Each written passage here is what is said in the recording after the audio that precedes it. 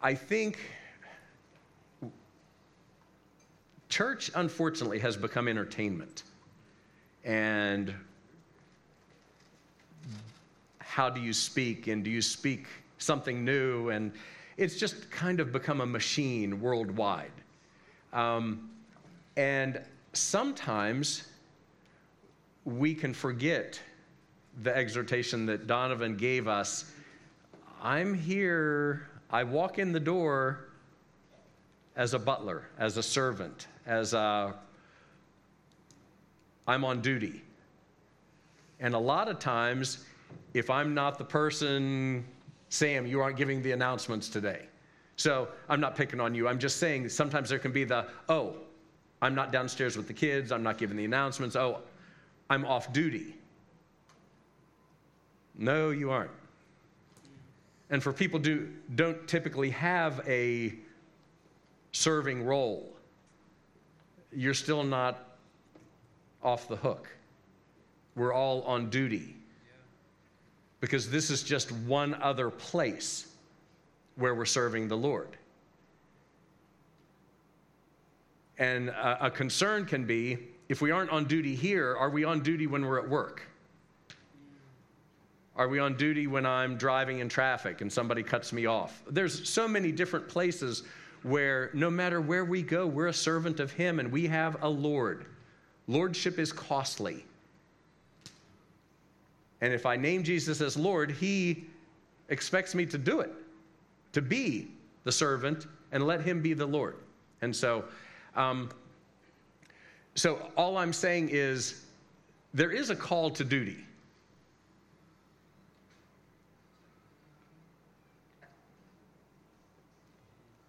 All the time. Because it matters. It matters what we do. It matters how we relate to the Lord. And it pretty much defines whether I'm a religious person or whether I'm in relationship. There's many, many born-again people that will go to heaven, that believe Jesus died for their sins and have accepted Him as Lord and Savior, who we'll see in heaven. But it doesn't mean they're necessarily on duty. It doesn't mean necessarily that in their daily walk there is here I am, Lord, use me. What are you saying today? And unfortunately, what happens is sometimes when we come to crisis point, relationship or religion gets exposed. And that's what I'm going to be talking about today.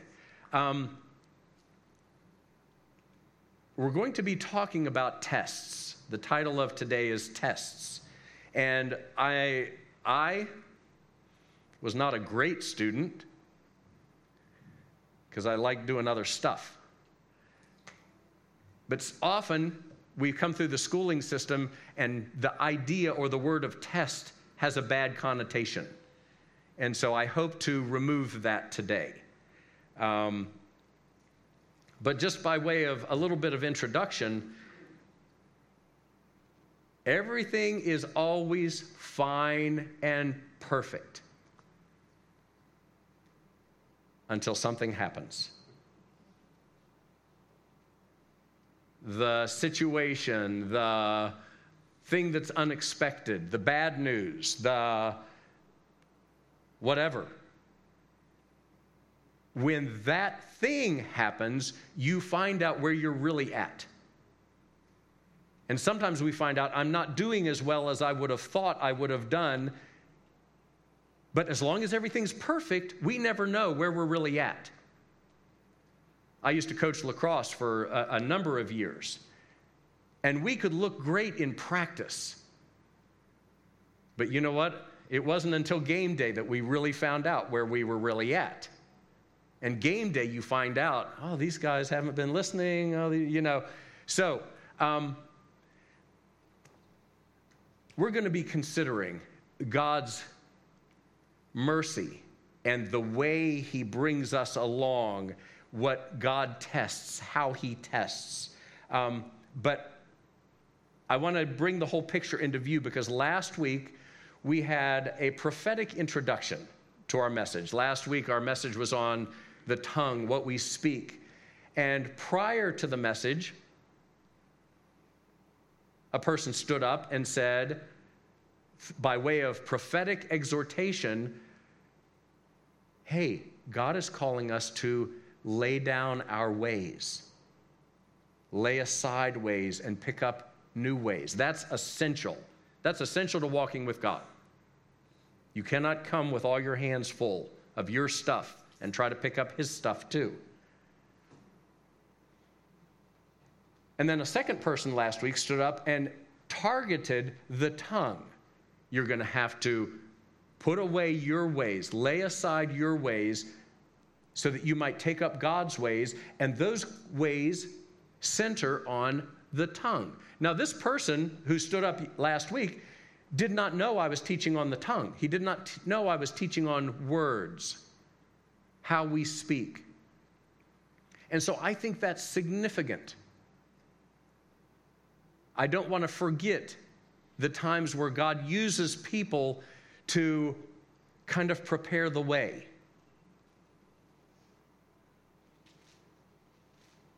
And then the same thing happened today. Hannah stood up and once again reminded us by way of exhortation, hey guys, we're going to have to lay aside our ways. You're going to have to pick up different ways. Some of your ways you cannot keep. And I can tell you, as someone who speaks, there's this sometimes a reluctance to say the same thing twice. And so to me, it's significant when somebody stands up and says the same thing twice, like, we don't have an excuse for not hearing this, for not approaching this meeting as, okay, Lord, I'm ready. Show me things I need to lay aside. Show me not just things, but ways, the ways I do things, the way I think about things.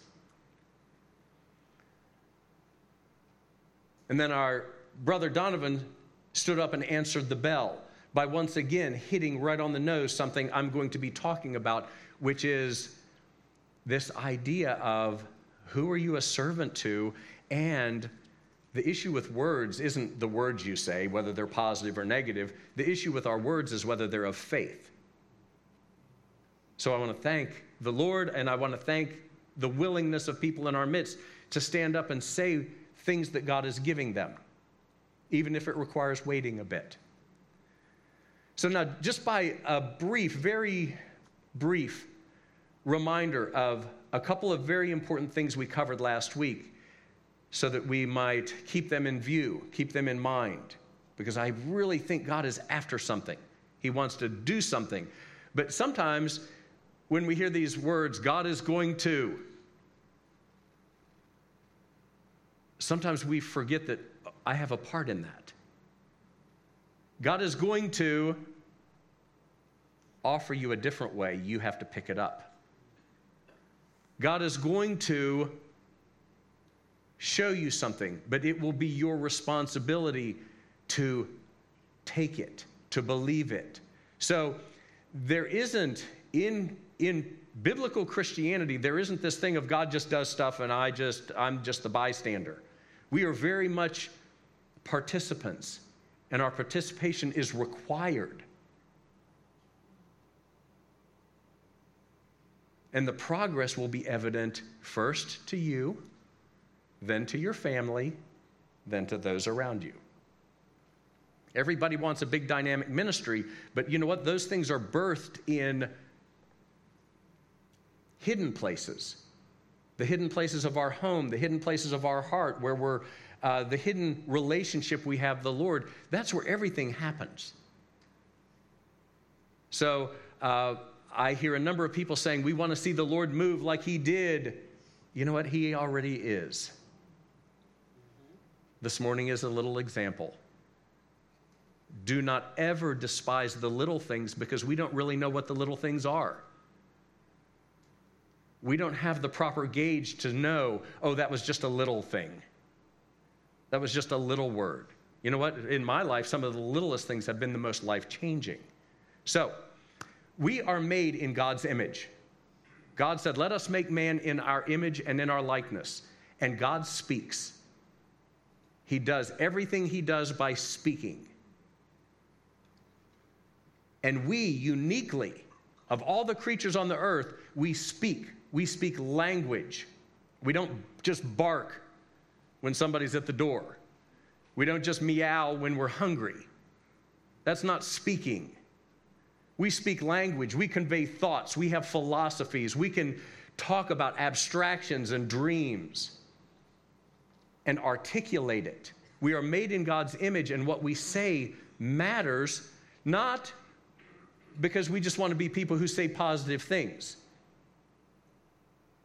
What we say matters because we're either speaking truth or we are not. We are either representing God by the way we speak, the messages, the conversations we have, or we are representing this place and normal daily life.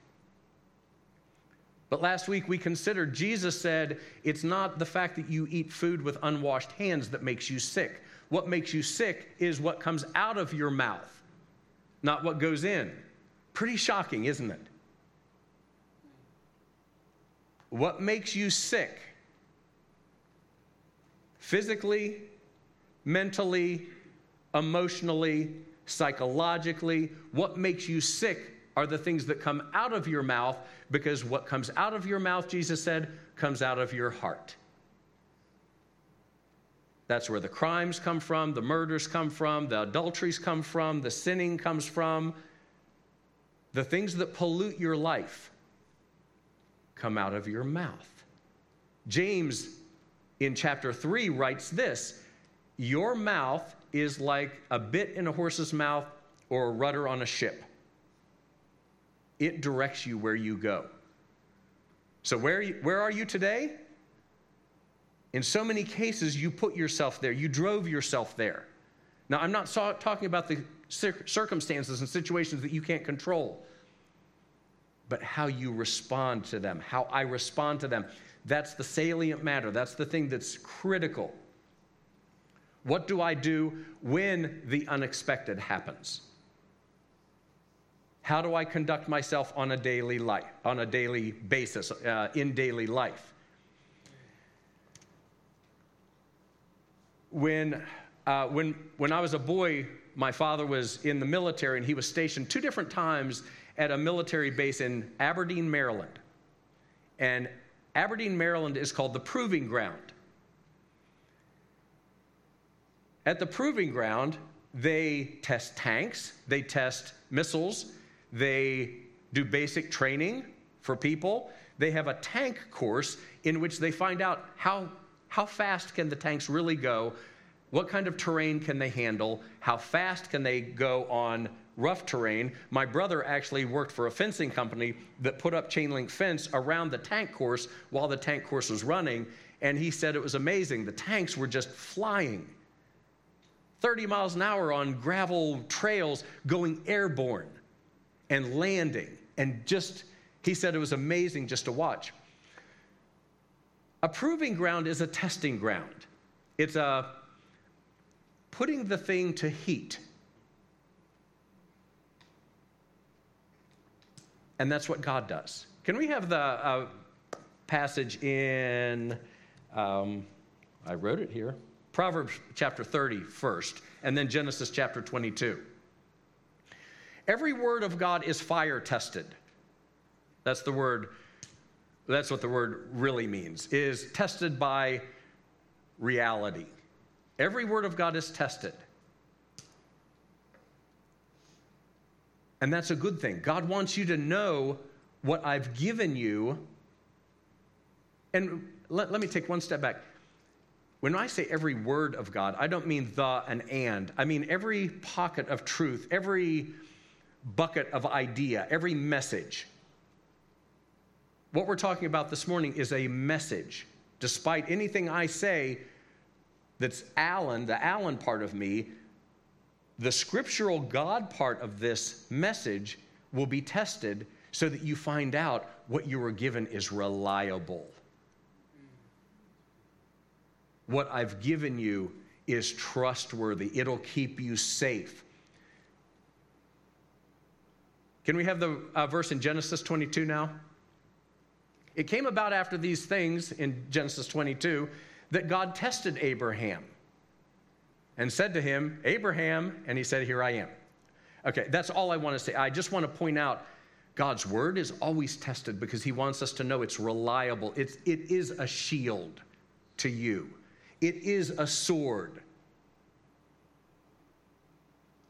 It is a practical, relevant provision for 2022. And if he doesn't allow situations to come so that you can find that out, it'll just go in your store of religious knowledge, back on the shelf, the library of your mind. And he doesn't want valuable weapons, valuable provisions, valuable light sitting on a shelf. He wants you to find out what I've given you is in time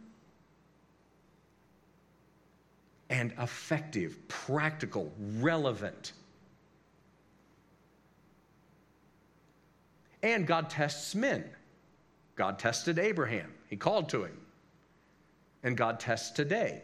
It's not the pass-fail test, not the gavel on the counter, zonk, you failed. Instead, it's the proving of, the showing you, oh, you didn't listen this week. I gave you what you needed and you weren't listening. Oh, thank you, Lord, I see. Now I'll pick back up that thing. I'll pick back up that truth that I ignored. It's not the condemning final judgment of you failed this, you go no further, but rather the prodding, the putting things to heat so that you might find out, oh, I'm not where I thought I was. I wasn't listening perfectly. Or you might find out, thank you, Lord, you gave me what I needed. This word about what I speak is going to be tested this week. And you will find out whether you listened, whether you didn't listen. You will find out, my gosh, my tongue is a rudder. My tongue is a bit. I took myself right into that thing. Or I took myself right out of it. Hallelujah. But the proving ground is your daily life, your family. I'm married. I can say it. My wife says things that she intends to be helpful.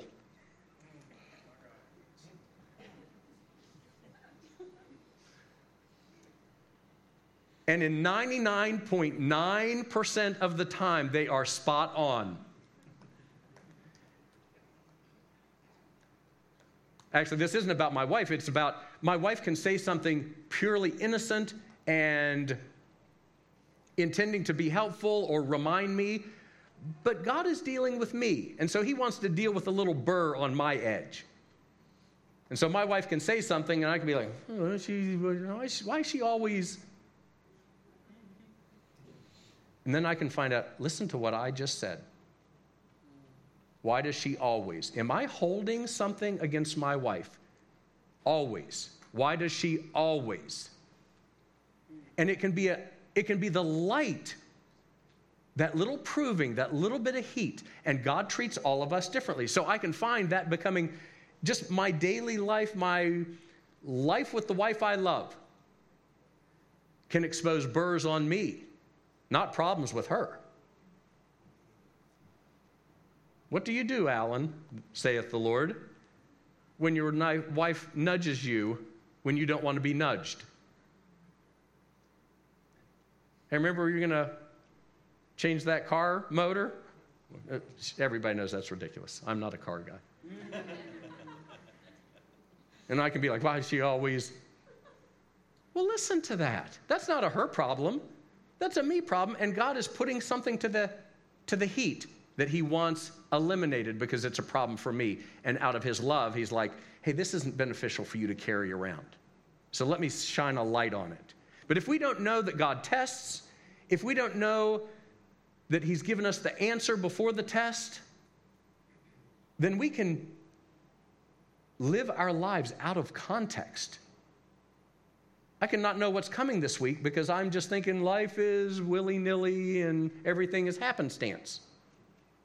I love Mike Tomlin, the coach of the Pittsburgh Steelers, is known for the way he speaks. He's very articulate, he's very colorful, and he uses very interesting word choices. And one of the things he said this week in finishing up the mini camp for his players is he said, I am giving you the answers before the test. That is good leadership. I am showing you where the bright lines are. And that's what God does, because he is the ultimate, best leader. He gives us the answers ahead of time. And it's up to us to recognize, oh, I'm not staying in the lines. Some of my shipwreck, some of my banging, some of the dings in the car of my life, so to speak.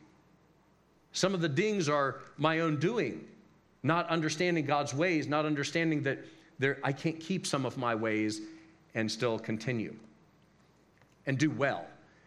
If we could could I have the passage in Numbers chapter 13? I'm going to read a little bit today. So bear with me, but listen to the story because it's relevant today. In Numbers chapter 13, starting to read in verse 1, we're going to skip around throughout Numbers 13 and then on to Numbers 14. So bear with me. I'll read the account, the historical account, and then we'll talk about its relevance to today.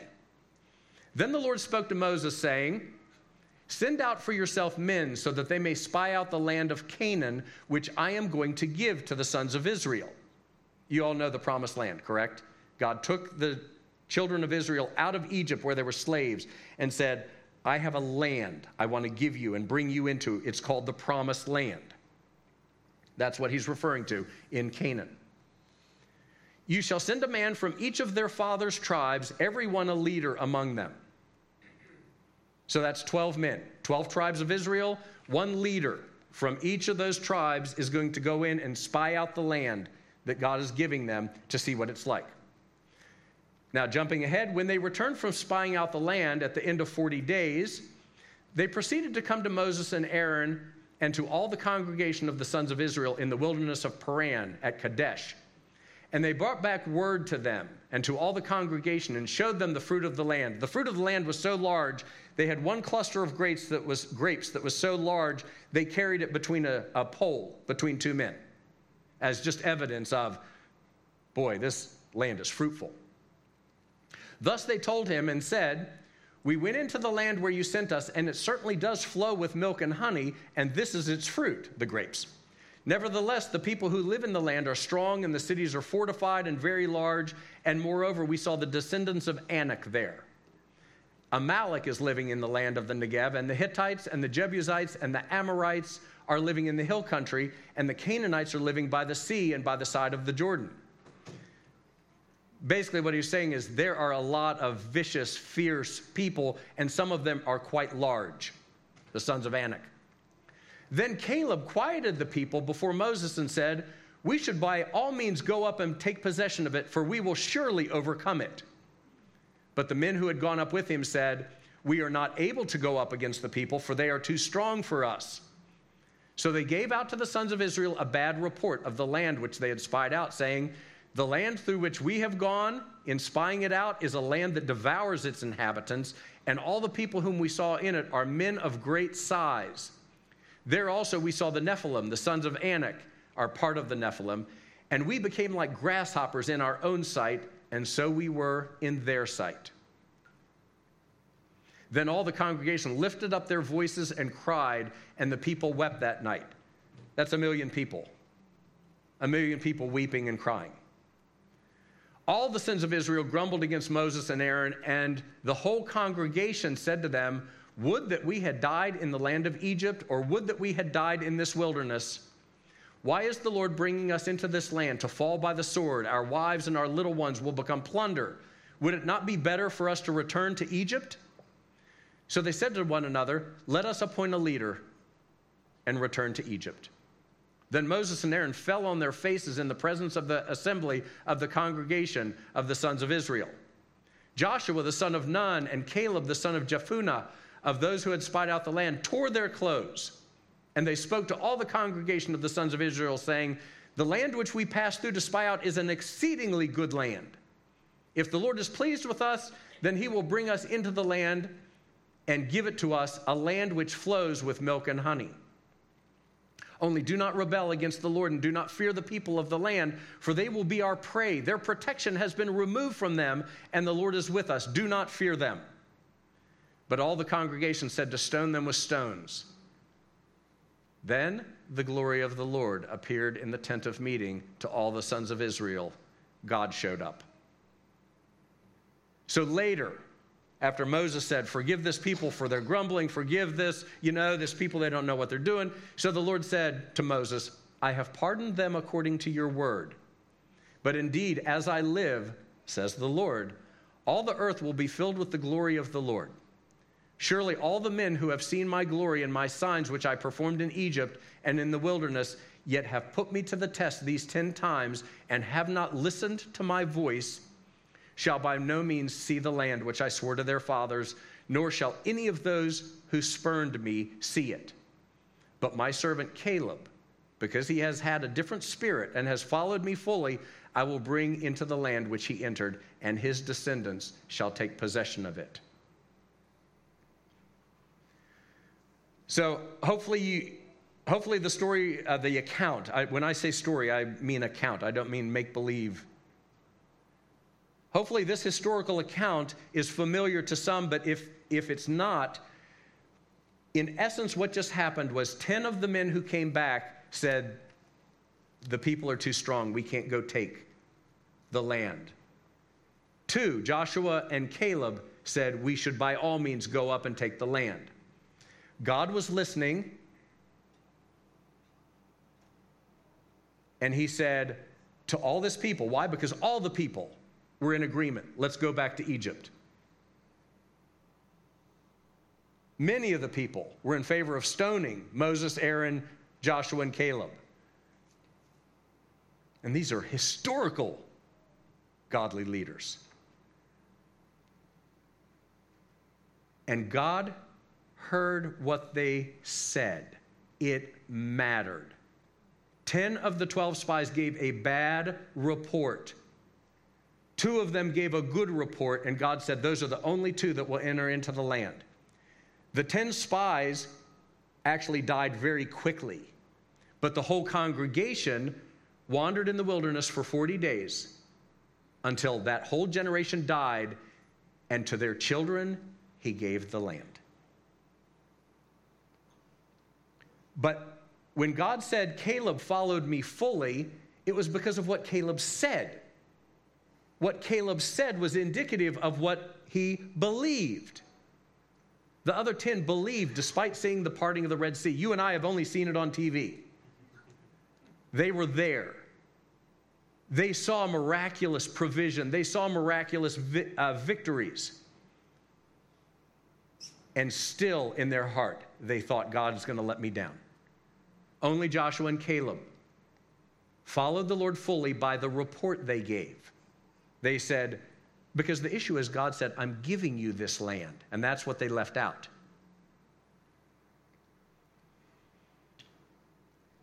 Could we have the verse in Joshua chapter 1, please? Just by a little bit of indication, Joshua became the leader after Moses died, and the Lord spoke to him and said to him, have I not commanded you, be strong and courageous? I'm going to give you this land. I'm taking you and this next generation of people back into that same land you visited before. Be strong and courageous. Do not tremble or be dismayed, for the Lord your God is with you wherever you go. Next verse.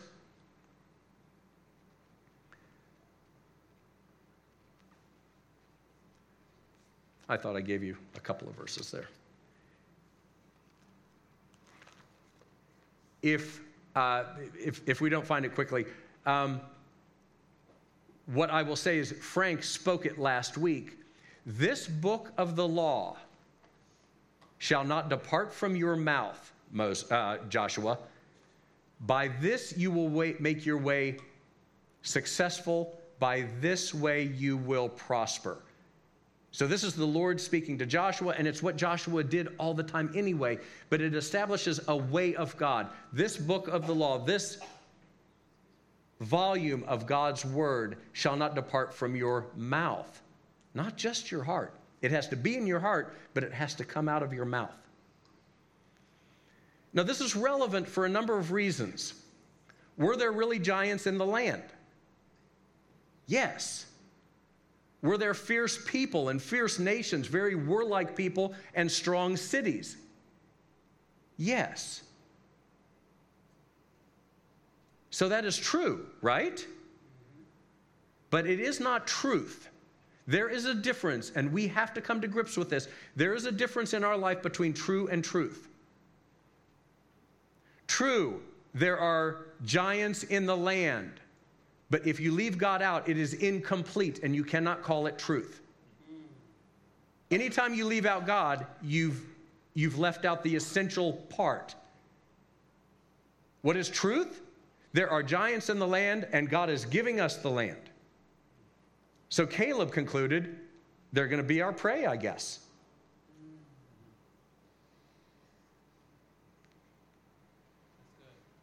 The parallel is written for us.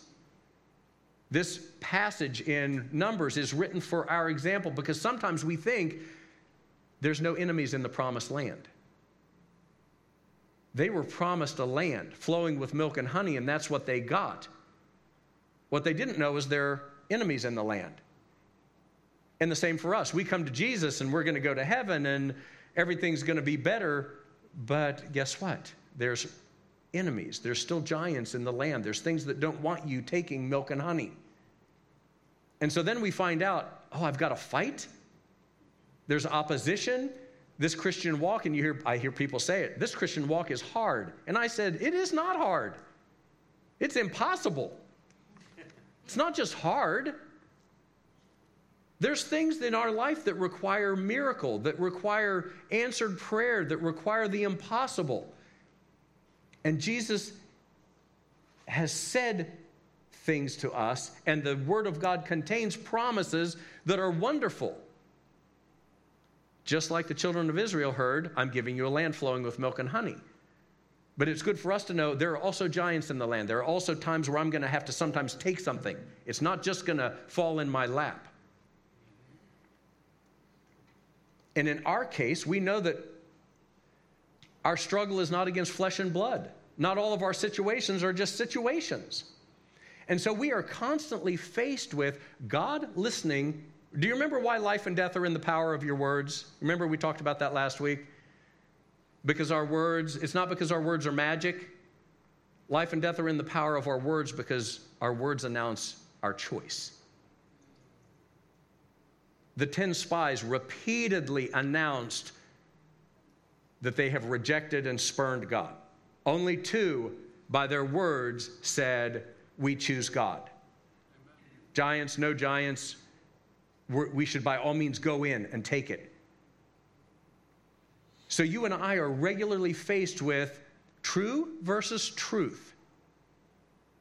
And if we leave God out of the equation, we judge wrongly, and we don't get the benefit of him acting on our behalf. He acts on behalf of faith. He acts on behalf of when we choose him. So I might say something like this. I'm just giving an example. I'm not complaining. I'm just giving a visual or an auditory example. My situation is crappy. That might be true. But it is not truth. Here's truth. My situation is crappy, but my God is awesome. And he said he will cause all things to work together for good to those who love him. So Heavenly Father, I'm just thanking you that even though my situation is crappy, I love you, and I'm thankful to belong to you. That is truth. That is a situation being addressed And Frank mentioned it last week. Our words are seeds. You grow what you grow by what you plant with your mouth. Going back to my earlier situation, the example I used. My wife always. What do you mean always? You mean you have a list? You mean you haven't forgiven? You haven't crossed anything off? You mean your list about your wife is compiling? So you're walking in unforgiveness. No wonder the burden of every added word she says is just another piece on the burden that I refuse to let go of. The complaint about my wife or my husband. But some of the most damaging things are the things we say about us. I always. What do you mean you always? Ever since I'm little, I've always been. When were you born again? When I was 20. Well, when you were 20, you became brand new, so you cannot say, I always have been. At age 20, when you're born again, something happened. You became a new creation. Are you still holding on to things? Because what you let in, God won't forbid.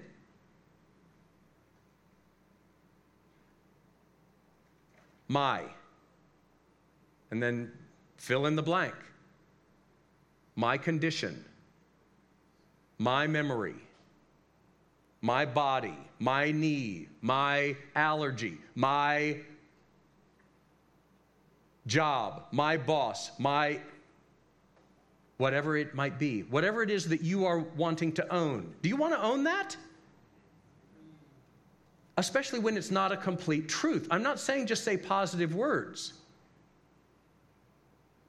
I'm saying I'm having trouble with my knee right now, but I'm so thankful that God said, He renews my youth like the eagle, and His Spirit gives life to my mortal body, and Jesus took stripes on my back for my physical healing. That's the complete truth. My anxiety, my fear, my. These are ownership words. Hopefully you understand it. And the issue is not that you say it. The issue is that you believe it. Wow. The issue is that that's your truth. Another truth about Jesus has not replaced that yet. So that is still a well-worn trail in your mind. The truth, what I call truth, is the issue, not just the positive things you say to color up, to add good color to everything. It all comes back to truth and light. What truth and light have you received? And maybe sometimes I wonder, how long could you talk to me about Jesus? I've seen how long some people can talk about Jesus. And sometimes it's not very long. Because there's more to be seen. He's done more than we know. He's larger than maybe we've encountered to date. So there's more to press in. There's more to take hold of. Can you see why the Lord might exhort us 2 weeks in a row? You're going to have to lay some ways down. It's not about just saying positive things. It's about believing the truth. And isn't that what God's after? He's always after, you didn't believe me when I gave you evidence. I've shown you. Jesus said repeatedly, fear not, fear not, fear not, fear not. And that's a language thing. I will not fear because you speak it to yourself. Instead, what often happens is people entertain their illegal conditions, the oppressions, and it becomes my oppression. And Jesus didn't die for you to give you oppression. He died for us to lift oppression, and He's a miracle worker. So sometimes the Scripture comes along with that as our context. Do you understand true versus truth? True, you might have a crappy situation, but that's not the whole truth because you've left God out of it. So your ministry, and this is one thing, your first ministry is always to you. You minister to you more than I ever do. You minister to you more than anybody else. Because you talk to you all the time. So the scripture gives us instructions, verbal instructions, things like this. Rejoice yourself. Rejoice. What do you think rejoice? Rejoice means rejoice yourself. Direct yourself back into joy. Your mouth is like a bit in a horse's mouth. Your mouth is like the rudder on a boat. You can sit in your mud puddle or you can rejoice yourself. It's both are your choice. We live by certain aspects where we make choices. God, having done what he's done, now does require okay, it's your move. It's now your move, and I will help you. Giving thanks. Thankfulness is a choice you make to choose him and to not disregard something that may have fallen in your lap that you did not want, that you did not ask for, that you do not like. But in the proving, when the heat is turned up, what do you choose? I choose him. This is a terrible situation, but I am a son or I am a daughter of the Most High God, and I'm thankful that I'm never alone, and he's given me his Holy Spirit. There's things we can do that are inclusive, that bring God in or push him out. There's things that we claim are ours that God would say, oh, don't take that, don't keep it, don't claim it, don't own it. You don't want it. But as long as we seed our life with this, my thing, this is my thing, it's always been, I don't take tests well, or I'm always afraid, or I'm always sick, I always get sick this time of year. We don't know the damage we do to our own life with the words that we use. And it's not just the words, it's because of the truth we've believed, because there is still things I need to see about Jesus. I haven't seen it yet. But it's a way because it's a discipline. It requires us to practice doing something I don't feel like doing. Mike Tyson's coach, when he was a young boy, early boxer, his coach's name was Cus D'Amato.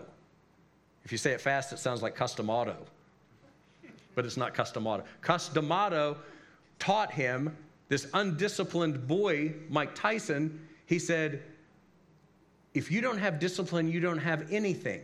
Do what you hate like you love it. And he said he was an unguided youth, and if you know anything about his story, he was just a bull in a china shop. He was an undisciplined boy, and Cus D'Amato took him in and took him under his wing and gave him a firm training. But part of that included, you have got to be disciplined. That's what a disciple is. A disciple of Christ is a person who has discipline, who does things when they don't feel like it. When I feel like moping, instead I rejoice myself. When I am afraid, I direct myself back into the truth and the peace of who he is and what he's done.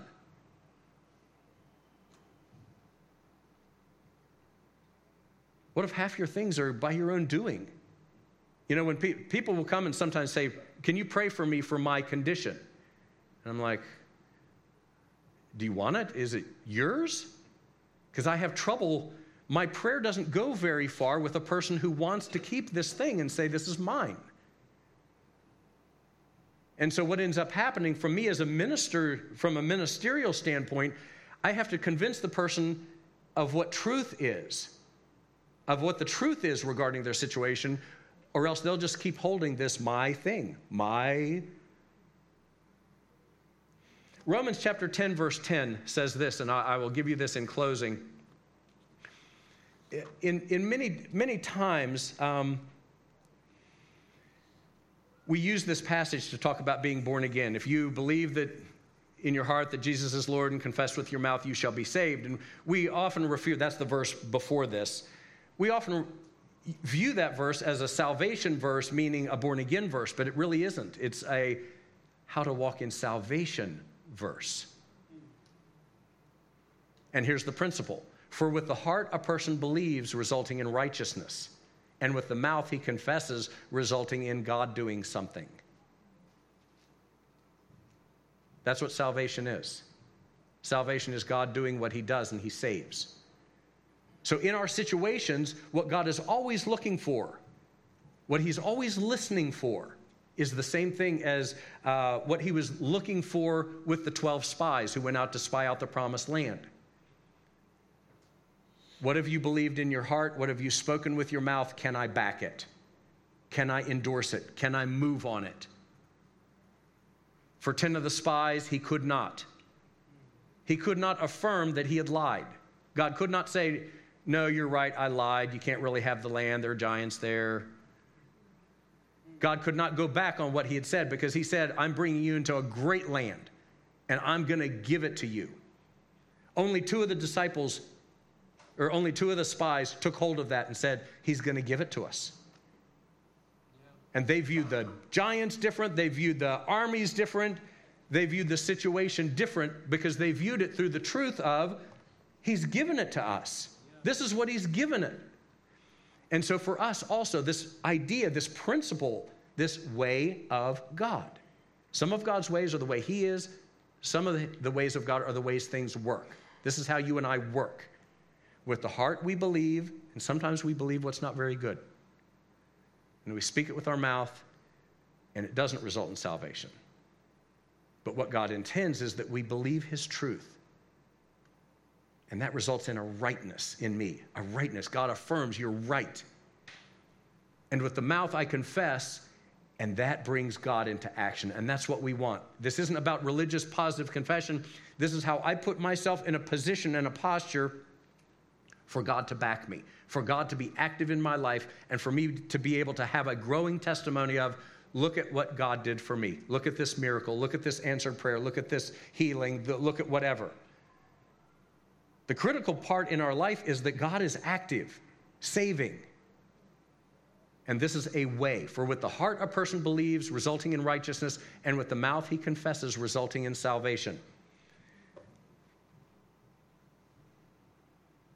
This is the realm of where the people in this room and listening to this message are going to be required to put down a way, lay aside one of your ways, and take up God's way. I'm just not a person who just says any old thing now. And I don't just call my situation truth. I understand the difference. True isn't necessarily truth. If I leave God out, it's no longer truth. It's only something that's a fact. It's not necessarily a promise. We always want God to be active. We want him listening to our voice and saying, I love that. She has followed me fully. He has followed me fully, like Caleb and Joshua. I will bring her into the land. I will bring him into the land. I will give them the promise that they're laying hold of, that they're seeking. But it's going to require an approach on our part that says, I'm not claiming this thing. True doesn't mean it's truth. A crappy situation does not negate the fact that I have an awesome God and that he has given me multiple amazing promises. That's what I'm laying hold of. That's what I'm planting as seed in my life. We all are in the position where we need God active in our life, and we need to know why he is or why he isn't. And in most cases, it's because he cannot affirm what I am saying. He cannot back it because it is not truth. But when we embrace truth, watch out, baby, that's when he comes in. That's when he steps in and says, my servant Caleb, my servant Joshua have followed me fully and said what was right. Them I will bring into the land. So this is weighty, this is meaty, but even beyond that, it requires practice. Because we shoot ourselves in the foot. We plant terrible stuff in our lives. And if we don't understand, that's the way God works. This is the way God works with believing and speaking. So what we want is to be people who are more involved. There's a great psalm. Can we have that last psalm of, I think it's 50? The scripture says, behold, you desire truth in the innermost being. Everything God is doing is so that truth might be what fills you, so that what you naturally speak out of, because that's what the world needs. The world doesn't need to know you, and you're basically like me. The world needs to understand your God is awesome. I want your God. Because we are actually lights. We have become something. We are intended to be something. A child of light. We're not to be meant to be just a little bit better than the people who don't have God. This is how things work. This is a way that is being offered, and now it needs to be worked in. And yes, it will be tested. We will all, including me, will be tested this week, given little opportunities to see, how do I judge something? How do I judge something that I would regard as true, but is it truth? And that's how God takes us along. He doesn't treat me like he treats you, because all of us are different places. He treats you in accord with what you can handle, where you're at, and me with what I know and where I'm at. So, I could have called this the proving ground, because that's where we're at, always. But I hope to have given you the answer to the test before you get the test. All right? I'll leave you with that.